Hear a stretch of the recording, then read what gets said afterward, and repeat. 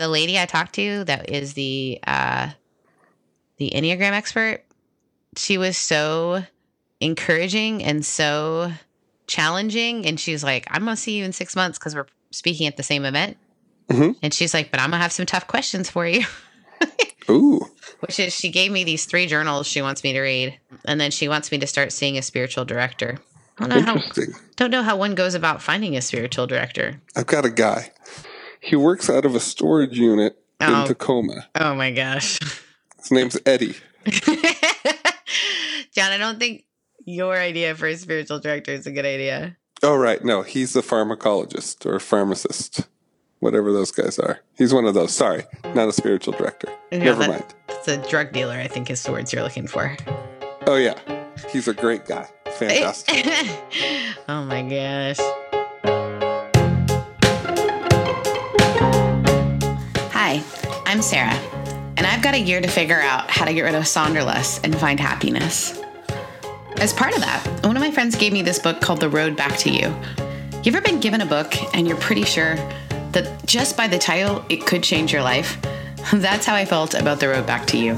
I think a little bit of this entire year-long journey is about finding the road back to me. It was written by Ian Morgan Cron and Suzanne Stabile. Both of them are experts in something known as the Enneagram. If you've never heard of the Enneagram, I suggest you look it up. And if you have heard of the Enneagram, you know just how helpful it can be. It's a way of looking at our lives, not by how we externally represent, but instead by the things that motivate us or drive us. I learned about it a couple years ago when people started saying things to me like, you're such a 2, or I can tell when you do that you're a 3. Now that's not how the Enneagram is supposed to be used. You're not supposed to label other people. But I was curious. So another good friend of mine gave me a book by Father Richard Rohr, and it helped describe me. And originally, it made me a little angry because I don't exactly like my personality sometimes. I'm a 2. Well, or maybe a 3. A 2 is someone who has the need to be needed. A 3 is someone who has the need to be appreciated or achieve or perform. The helper and the performer. I don't know if you could more perfectly describe me. I'm so grateful for Susan Stabile and all the work that she's done around the Enneagram. And I'm so glad that she sat down with me to talk. She's such a gift. She's a master teacher of the Enneagram, and she's done over 500 workshops. Her and her husband are the co-creators of a ministry known as Life in the Trinity. She's also someone who has her own podcast known as the Enneagram Journey. And that'll be what her new book is about. Not just the Enneagram and how it affects you, but how it affects the relationships around you. I hope that it's helpful, maybe even just to inspire you to check out what you are. I know John had fun doing it, and he once told me that he would never, ever take the test. So talk to me about tests, and what do you think? If I want to figure out what my Enneagram is, because we have lots of people who do, right? So the first thing they usually do is they go online and they start taking a test. But what I'm hearing you say is that's not the best way to figure it out. My husband Joe and I have an Institute for Spiritual Formation that we've had for years. Yeah, I've heard great things. Yeah, some years we run it, some years we don't because we're busy doing other things. And early, like years ago, when I was still learning the Enneagram, we have people who come 4 weekends a year for 2 years. And we would give the indicator, the long form indicator, 140 questions, the first time people came. And then 3 months later, I would teach it orally. And more than 50% of the time, after people heard their number taught orally, they changed their number from what the test said. So prior to the 1970s, there really wasn't anything written about the Enneagram. There wasn't much published at all, and it was always taught orally. And your Enneagram number is determined by motivation and not by behavior. That's why I like it so much, because it's not like being an extrovert or an introvert, which is often just by how you express yourself, or even the Myers-Briggs or any of that. It's really what motivates you, and it can look completely different. And it's at the core of what you're looking for, which then explains behavior. So we all do the same things. We just do them for different reasons. Yeah. And I've been teaching 25 years, so I've been teaching a long, long time. And I've tried lots of different methods, and it's just worth it to invest 7 or 8 hours and learn it orally, I think. I love that. So what I've heard as I read your book and I read Roar's book and I've read a couple other books, I find that the ones that are closest to my heart make me angriest. And by that, I mean, I don't want to be that personality. That's not true for every number. Gotcha. But it's true for most. Yeah. And I think it's because Enneagram teaching is really kind of negative in a way. There's some missing pieces in that understanding. And one is that the best part of you is also the worst part of you, or the worst part of you is also the best part of you. Another is that we don't really know ourselves by what we get right. We know ourselves by what we get wrong. And that's particularly true of internal terrain. So I think it has to kind of get you and be a little embarrassing, make you a little squirmy and a little bit uncomfortable. And most numbers experience it exactly that way. That's interesting. I had dinner with a couple who are both self-professed fives, right? So part of it I've always heard is you can't define someone else. They have to find it for themselves. Right. Absolutely true. And they as fives, I just said to them, like, I love your I want your personality because it seems so stable, so emotionally unaffected, so able of being confident in themselves. Yeah. And they looked at me and they said, oh, we want your personality. Like you woo people love you. And I said, yeah, but every day I get my ass kicked like daily. Yeah. I think what we could ultimately get to is that we all have the potential for all 9 numbers. We just allow how we see to determine habitual behavior. So anytime we're on the edge of spiritual growth or on the edge of personal growth, I think it's because we're able for a time or maybe forever to see from another perspective, which is pretty great. Yeah. So if I tend to lean towards, from what I've read in your book, I feel like 2, the need to be needed, that plays out a lot in my ministry. But I do see 3 in me a lot. I'm an overachiever, always have been. I used to talk about when I moved. So I moved from Canada to Mississippi, which makes a lot of sense. That's a move. Yeah, quite a move. And I was 14. So I had no idea what America was like at all. I think I thought it was like Saved by the Bell. But when I moved, I decided like, I got to figure out what it means to be American and Christian and all those things. And so I started dating the captain of the football team because I thought somehow his identity would transfer to my value. And he was a great guy, so it wasn't that kind of a thing. But I find even in my friendships and things like that, I kind of have to second guess myself because do I feel more valuable because these people think I'm valuable? You know, for me, there is this, nothing is ever enough, right?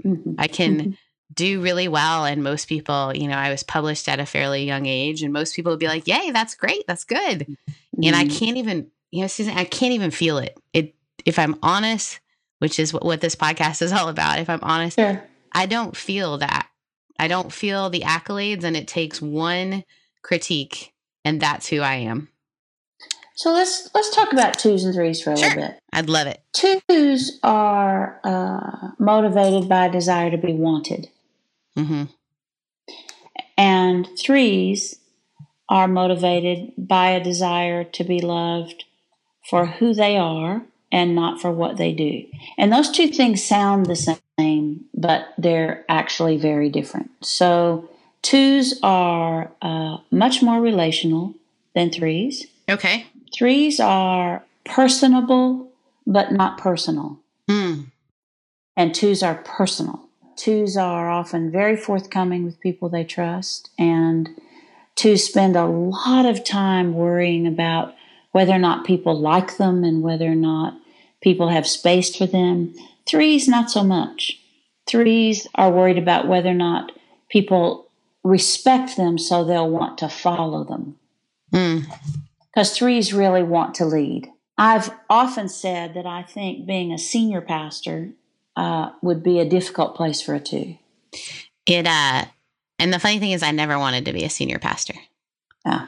So a portion of my story is that I oftentimes feel like I end up leading and I don't want to be. Mm-hmm. It feels incredibly isolating. So part of loving my job is because I don't feel like I'm the personality for it. I feel like I am too soft. In some ways, I look at other pastors I know and they just kind of, this is the way we're going and we're going that way. And I stew and hate that decisions, have to be made, but they do. Sure. And in those moments I can step up and do it. But I feel like I always end up leading and I never want to. So even as a kid, think about in second grade when you're told you have to choose teams. Yeah. Everyone always wanted to be in my team because they knew I get it done. Yeah. And that's always been me. And then I actually went to seminary with no intention of being a pastor. I thought that would be the worst. And then I wanted to work with youth in college for a long time. And I studied art on the side because I thought that would be like, oh yeah, I'll just end up doing like acting or art or one of those things. And that's where I think sometimes threes really resonate with me because I really loved the performing. And I know performance is different, but I come alive when I'm on the stage. I come alive when I preach. Yep. I'm really strong at that. And when I am doing the more administration stuff, I fall apart. I hate it. And I feel insecure all the time. I feel like I'm making the wrong decision all the time. I feel like someone is always mad at me. And that hurts. And I'm capable of gathering a lot of people, but it is because I am capable of self-disclosing to the point where people feel close to me and then they want to join the thing I'm doing. Yep. And I get excited about people. And so a lot of the folks around me are the folks who have been hurt by the church in the past, but then you're constantly surrounded by people who have been hurt. And it's a lot of work and it's a lot of relational massaging and trying to express God's love and trying to be Jesus when you shouldn't be. So it's really interesting. I struggle with not knowing which one I am. Well, I would say I have something for you to work on for a few months. I'm ready. Because it's real important that you know. I love that. Just so you know, I love it. I think I'm going to go on record as saying that I think you're probably a 2 with a really big 3 wing. So we'll see if that ends up being true. Henry Nouwen, you know who that is? Oh yeah, you're speaking my language right now. All right. So Nouwen was a self-identified 2 on the Enneagram. So read these 4 journals: Genesee Diary, and then read Gracias. Okay. Road to Daybreak, and then Adam. Okay. And then Dorothy Day. You know Dorothy Day? So Dorothy Day, for anybody who's listening and doesn't know, was the founder of the Catholic Worker Movement. And she's a 3 on the Enneagram, but she's not threes are very image conscious, and threes can kind of morph into being who they think you want them to be. Threes take in information with feelings, but then they don't use feelings to process or to make sense of the information they've taken in.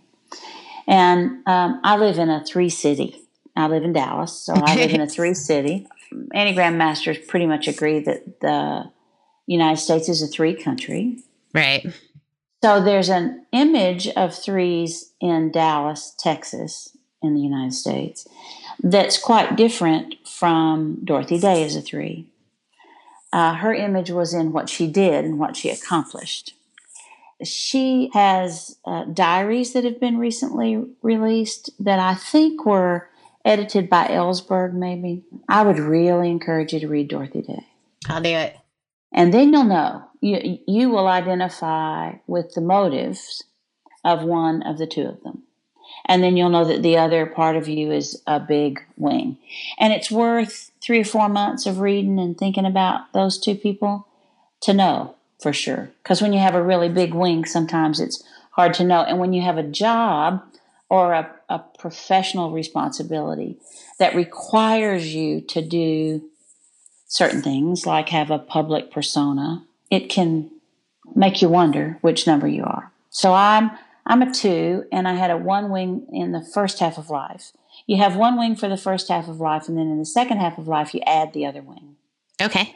I'm not really living the life that I thought I would. So I'm content, and I feel like I'm making a difference in the world. But this isn't, being an author and a public teacher is not the life I dreamed of. What did you dream of? Well, when I was in high school and college, I wanted to coach college basketball. That was my life dream. We really are best friends. I'm a college basketball fiend. Yeah, and I was an RA for girls in college basketball. There you go. Well, I was the first women's coach at SMU after Title IX. And that was after coaching high school basketball. So I did that for a while. But, you know, in those days, there wasn't a lot of money for women's sports. And I didn't have lots of assistants and all that. And I had a baby that I wanted to be home with more. So I gave up coaching and started a social service agency for the elderly poor, and then ended up in this wild ministry with my husband, Joe. Our ministry is Life in the Trinity Ministry, where we kind of were called together, I think, both to our relationship and to our work, to work on establishing teaching and a place for adults for spiritual growth and development. And Richard Rohr is a good friend of ours and a mentor for us and has been for years. And that's how I learned the Enneagram. And then that got kind of bigger than me. I use both wings in the second half of life. You know, I'm 67 and you're 37. I'm 37, but both my parents are 67 because they had me at 30. Okay, so I'm real aware of both wings. And I don't know if I could do what's mine to do now without a 3-wing. But I think the mysticism of the Enneagram is that it kind of gives us what we need if we know where to look. I have lots of respect for your public search because I don't think we give people permission to look. Well, that's what's been most bizarre is I think we thought we would get women who were successful in career but not successful in their private life. If you were to ask me who would be our number one listeners of our podcast, I would say it's going to be people between 30 and 45 who have been really successful according to the world, but whose private lives haven't been a balance. Yeah. And what I have found is the listeners are so varied. I went to my friend's church and he said, when does the next podcast come out? And I was like, I don't know how to tell you, Jasper, as an African-American married man with 2 kids. Yeah. I don't understand how he's like, Sarah, you're giving me permission to say I'm not okay with all the parts of my life. Yeah. And that, so the show's title is Sonderlust, Sonder being the understanding that there are all these people living different lives, and Sonderlust being, and I want to live them, you know? I want to love the life that I'm in. And I think I have worked so hard for other people's affection, whether it be a partner, or I have wanted a boyfriend or a husband to cheer me on. You know, that's my ultimate goal, would be to have someone to cheer me on. Because when I have those hard meetings, or I have those things where I doubt myself, because that's a big part of who I am. And that was the other thing too. Anytime I've said the thing that I'm like, ooh, edit that out, that's awful, I sound awful, people will write in and be like, I needed someone else to doubt and feel that way. And you just give permission for other people to have the journey of like, yeah, I'm not excited about everything that's happened. And it hasn't gone the way I wanted it to. And as a woman in leadership, man, there are enough people who want to come at you for all kinds of things. Absolutely. Especially in the church. Yeah. So let me tell you what my husband's teaching me. I'm ready. First of all, he's the best person I know. So if you're deeply in love after 30 years of marriage with the person that is the best person you know, to want to travel and teach is tricky. You know, I have 4 children. They're all married. They all live here in the Dallas Metroplex. I have 7 grandchildren and an 8th on the way. They're all here. Why would I want to get on a plane and go somewhere and teach and sleep in a hotel? And why would I want to do that? The reason is because it's mine to do. Mm-hmm. So after a number of years of that, Joe and I had a talk when he left our last appointment. And I said, what if we just go ahead and kind of just hang it up and say, we've worked really hard in ministry for 28 years. Let's kind of find us a little spot and be within an hour's drive of all the children and hang out with each other and read. And I thought it sounded pretty great. He said, I'm really willing for us to go into a discernment time about that. And he said, but I don't think we're going to end up doing that. And I don't think we're going to, not because we don't want to, but because if we're not faithful to what's ours to do, we won't have any peace. We spent a year discerning, and we're not going to get a cabin. We're going to keep doing some things that we love and some things that are a challenge for us, because even though it's challenging, we have peace. So from what I know about your journey this year, and I don't want to sound preachy or old. I don't mind ever sounding motherly. I want you to sound all of the above. But I would say nothing beats peace. Yeah. And once I get in a room with people, no matter what city I'm in and no matter where I am, once I get in a room and there are people there who want to learn and who want what I have to offer, then I'm 100% glad to be there. I love to teach, and I love people. So it's perfect for me, except that getting there and getting home and being away from home and being on airplanes and in hotels is not enjoyable for me. I'm learning to kind of offer that up as a reminder that most of the people in the world go to work every day to a job that they don't love. Right. And when you have what we have, you and I, which is opportunity and education, talents that the culture is interested in terms of you preaching or me teaching or us leading, then if I love every minute of that, it's a big disconnect between me and the people that I'm trying to relate to while offering the wisdom of the Enneagram or any of the other things that I teach. And I just don't think we get to love it all. I think you're right. I'm going to take a little risk now and say that I think we're at a real tenuous place for women in ministry. Women my age are the women who broke through the glass ceiling in terms of, we've had women ministers in the Methodist Church for a long time, but not women who were lead pastors, not women who had senior positions, not women who weren't in Christian education, but who were pastors. We haven't had that for a long time. Nope. And I think if young women who are talented and gifted in the ways that you are, I think if you leave, which you may decide to do, and it may be exactly what will give you peace. But I think if you step away, I think we're going to lose some positions that are now given female appointments. Yeah.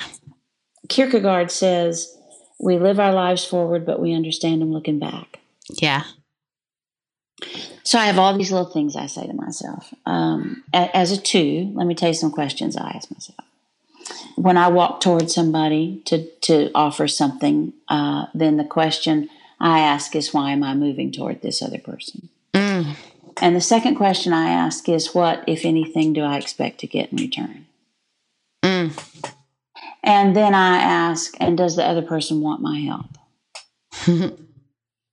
And then I heard Thomas Long preach a sermon years ago where he said leadership it is enhanced by asking one question. And the one question is, what is it if I don't do it, nobody else can or will? So when you're a people person and you have the personality to go with that, then if you don't have some questions you ask yourself, then it looks like everything is yours to do. So I'm a woman who teaches the Enneagram in a different way than most people. I am a storyteller, and I teach the Enneagram with stories. So I'm a unique person in a unique field, helping people take care of themselves and take care of their relationships. And I think we're in a relationship crisis right now. Absolutely. So, Joe's right. And we don't get to go have a cabin. But I have a lot of peace. I think there is this idea that if we're serving God, there's a limited thing for us to do. Like there's a niche. Mm-hmm. And this is my niche, but I do other things too. And I don't think God loves me more or less. When I was a sophomore at SMU, I heard about an Episcopal priest here in Dallas. His name was Homer Rogers. And he had a little church, and I decided to go there one Sunday. It was small and beautiful. There was a mosaic behind the altar that he had made himself with little pieces of tile. And he was kind of a burly guy, and his wife's name was Dot. And Dot was a race car driver. I love that. And they had this whole wonderful, unique relationship as a couple. Here's the story that was happening in my time there. They went to Mexico every summer. And one summer, the people that they worked with in Mexico said to Father Rogers, please just go get your stuff and come back. There are lots of priests in the States, and we don't have enough priests down here, and we really struggle when you go away, and we're anxious for you to come back. So would you please just come stay here and let somebody else take care of your church in the States? And he said, I'll pray about it. So he got back and he told the women who were at the church volunteering most days during the week, he said, now listen, I'm going to be in the sanctuary praying every morning because I'm trying to discern a big thing. And so don't interrupt me until I'm through. And he was in there morning after morning for a number of weeks. And occasionally the ladies would say, well, did you get an answer? And he would say, not yet. So he came out one morning, and the ladies that were there said, well, Father, did you get an answer to your prayer? And he said, yes, I did. He said, I knelt down and I said, Father, speaking to God, I will go to Mexico or I'll stay here. I'll do whatever you want me to do. So just tell me, do you want me to go to Mexico and serve your people there? Or do you want me to stay here in Dallas and serve your people here? And he said, and I heard a voice pretty clear. And God said, Homer, I don't care. So I think we have a thing to do. And I think we have to see where we have peace. And I think God wants us to serve God in ways that involve loving his people and loving them well and having peace for ourselves. It's interesting because I come most alive when I am on the stage preaching. Like I love the work of creating a sermon. I love the work of storytelling. I love it. I get invited to come to all these things and to get to speak to, particularly, it's interesting that you bring up the idea of young women. I love that part of my call that God has asked me to do is for me to speak and look like me on a stage and have young girls say, I never thought I would be able to relate to a female pastor. Right. I never thought that would be something I could do. You know, and one of my favorite stories I tell is of a little girl, one of my friends, a little girl had like set up all her dolls and she was teaching them. And her mom said, oh, are you playing school? And she said, no, I'm playing Pastor Sarah. There you go. And so those are the moments that I love. I just am so afraid that because I'm a female leader, because I do these things, that I will be alone. Yeah, I don't think so. Yeah, it feels that way. And so I'm trying to figure out how not to resent this job because it has meant that I'm accidentally a nun because people don't seem to be able to come alongside. And that's the hard part. So here's what I think. I think in the reality of ministry, the church will take everything you'll give it. I know. So you got to not give it everything. You know, Joe and I have a really practical way that somebody offered us 30 years ago. So I'll tell you what it is.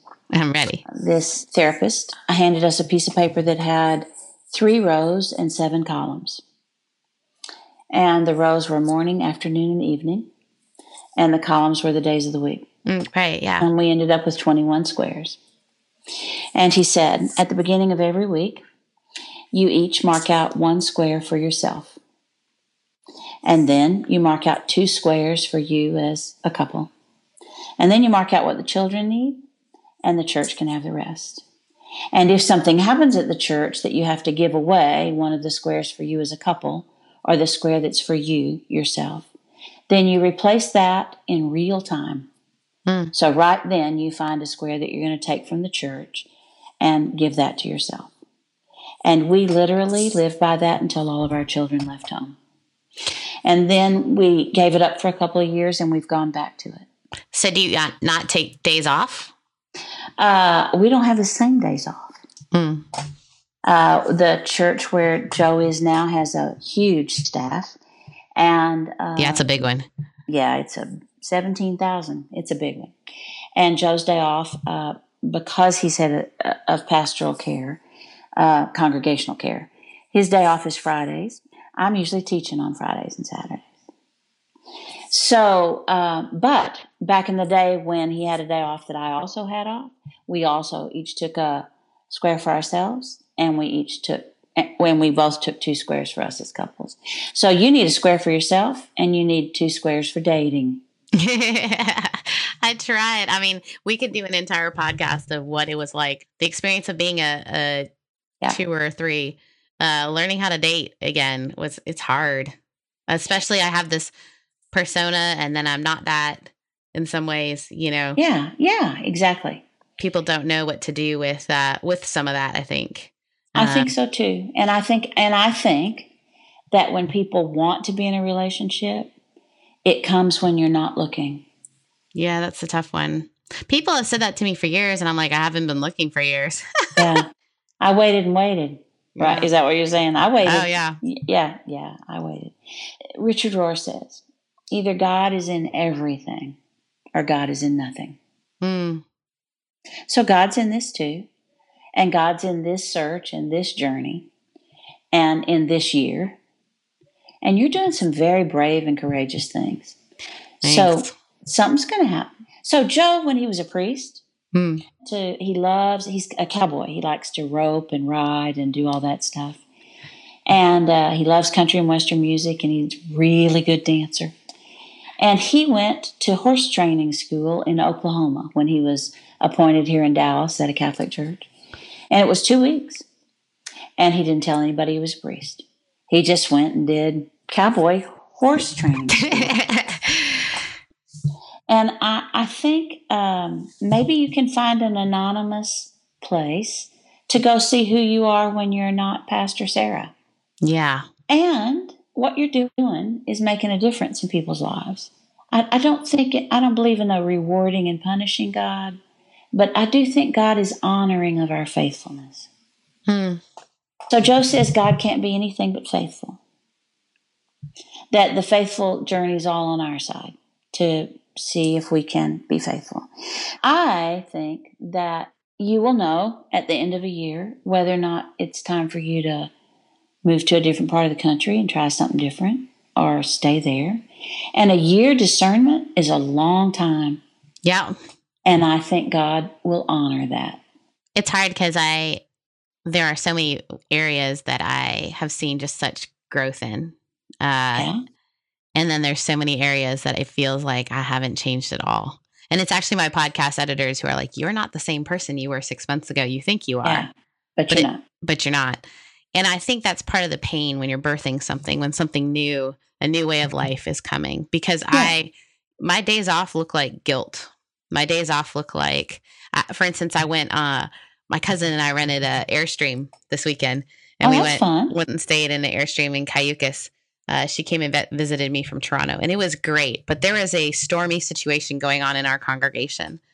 And I wanted to call in and check in with everyone because, of course, I'm Jesus and I'm the person that they need. And I was given the advice by some folks that, no, you don't. It's not up to you. It's up to the leadership team to kind of take care of this. Yeah. And, of course, I get back and it's blown up. And the person says directly, I wish Sarah had reached out to me. And it's like I have built in this way where people think if it's not me, then they're not being cared for. And I know that's not healthy. And I don't want to do that anymore. Or do I? Because I keep seeming to make this pattern How long have where you been at Disappointment? only a year and a half. Yeah. I've been in full-time ministry since 2012. So maybe you say to your people, I've made a big mistake thinking that I can be everything for all of you. Mm-hmm. And I got to take care of me too. So there are going to be times when I'm not available. Doesn't mean I don't love you. It doesn't mean that I won't be back. It doesn't mean that I don't care about you. It means that I have to care about me too. And, Sabbath keeping was one of the big 10. Yeah. And we're not very good at that.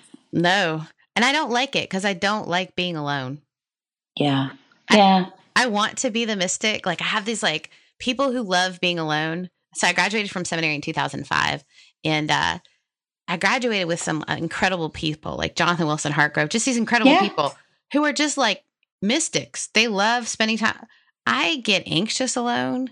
I think I hate like contemplative prayer is really hard for me because I sit and I go, I don't really know if I like this person I'm sitting with.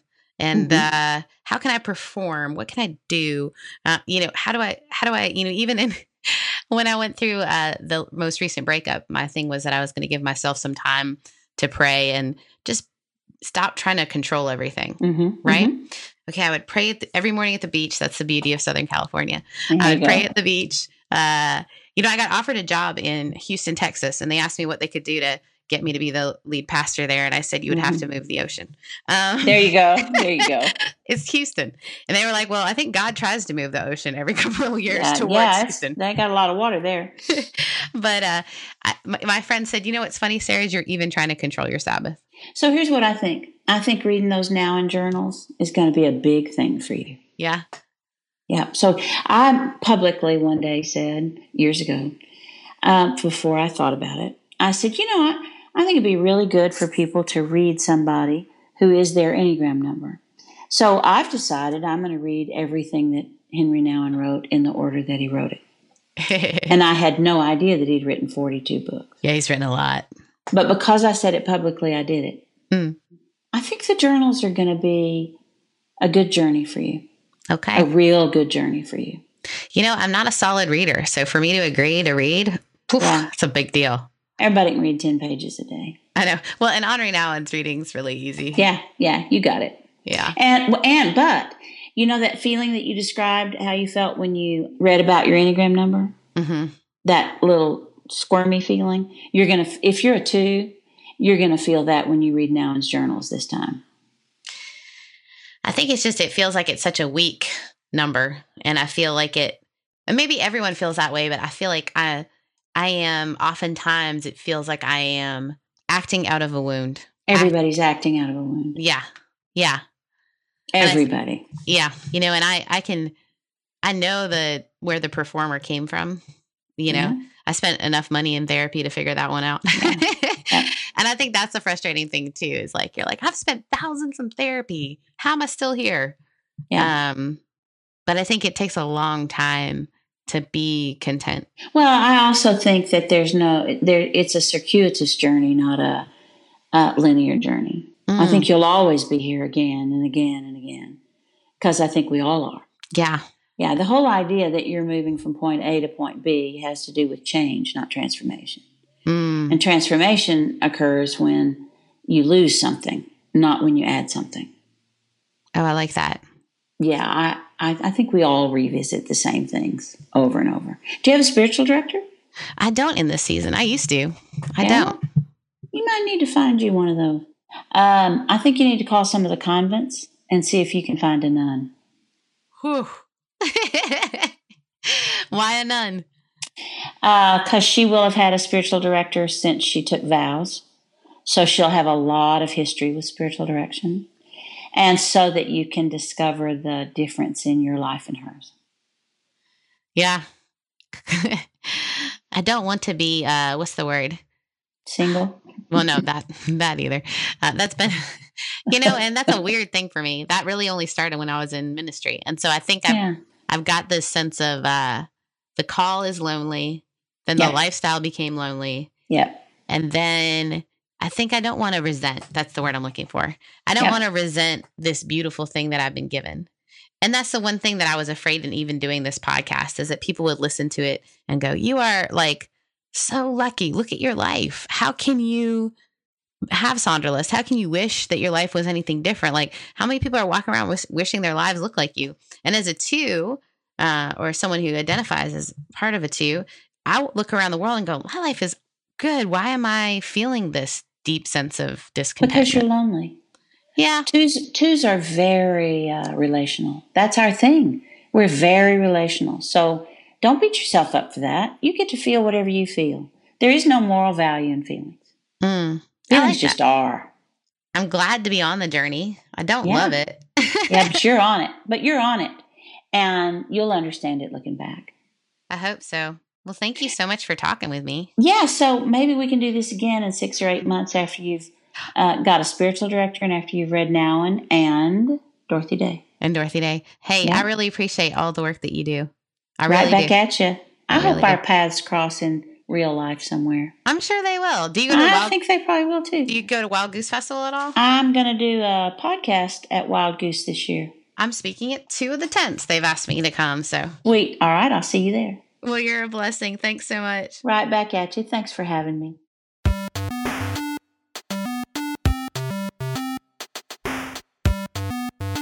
Dude, question. What do you think about being a 2-3? Michael Jordan. You think you're... That's a great point. Our number is a 2 with a 3. We are Michael Jordan. Greatest of all time. I've often said that about myself. So you didn't want to take the test at all, did you? No, not at all. Why not? Why do you hate that stuff so much? Because I feel like it's leading. I feel like it tells you, I mean, obviously it tells you a little bit about yourself, but I feel like someone will look at that and then be that way. You know, they will make that their truth instead of just being their true self. Maybe it's not all the time, but maybe there are times when you do that and then, you know, subconsciously you act a certain way because that's the way you believe you're supposed to act. They put too much stock into it. Instead of using it as a guideline, they put a lot of emphasis in that and focus on it, and then that becomes who they are, and maybe that's not quite authentic in that moment. It's difficult to hear that perhaps I am meant to be a pastor. It's difficult to hear that perhaps the world needs me to be a pastor. But no matter what, pastor or not, I sure need to learn how to make sure that I'm not being driven by something deep inside me that needs attention or needs to be loved. Sonderlust the podcast is hosted by me, Sarah Heath. This episode was edited by a special guest editor, Greg Nordine. Sonderlust is produced by myself, Corey Severi, and Allie Fleming. Our website was created by Alex Maldonado. The theme song was written and performed by Daniel Roberts. You can visit us anytime at www.sonderlustthepodcast.com. Follow us on Facebook, Twitter, and Instagram for updates and exclusive content. If you like the show, hit subscribe on Apple Podcasts, Stitcher, Google Play, or wherever you listen to your podcasts. Most importantly, leave a review. It's a great way to spread the word and help people find the show. So until next time, thank you so much for listening. And don't forget to keep looking for your bliss.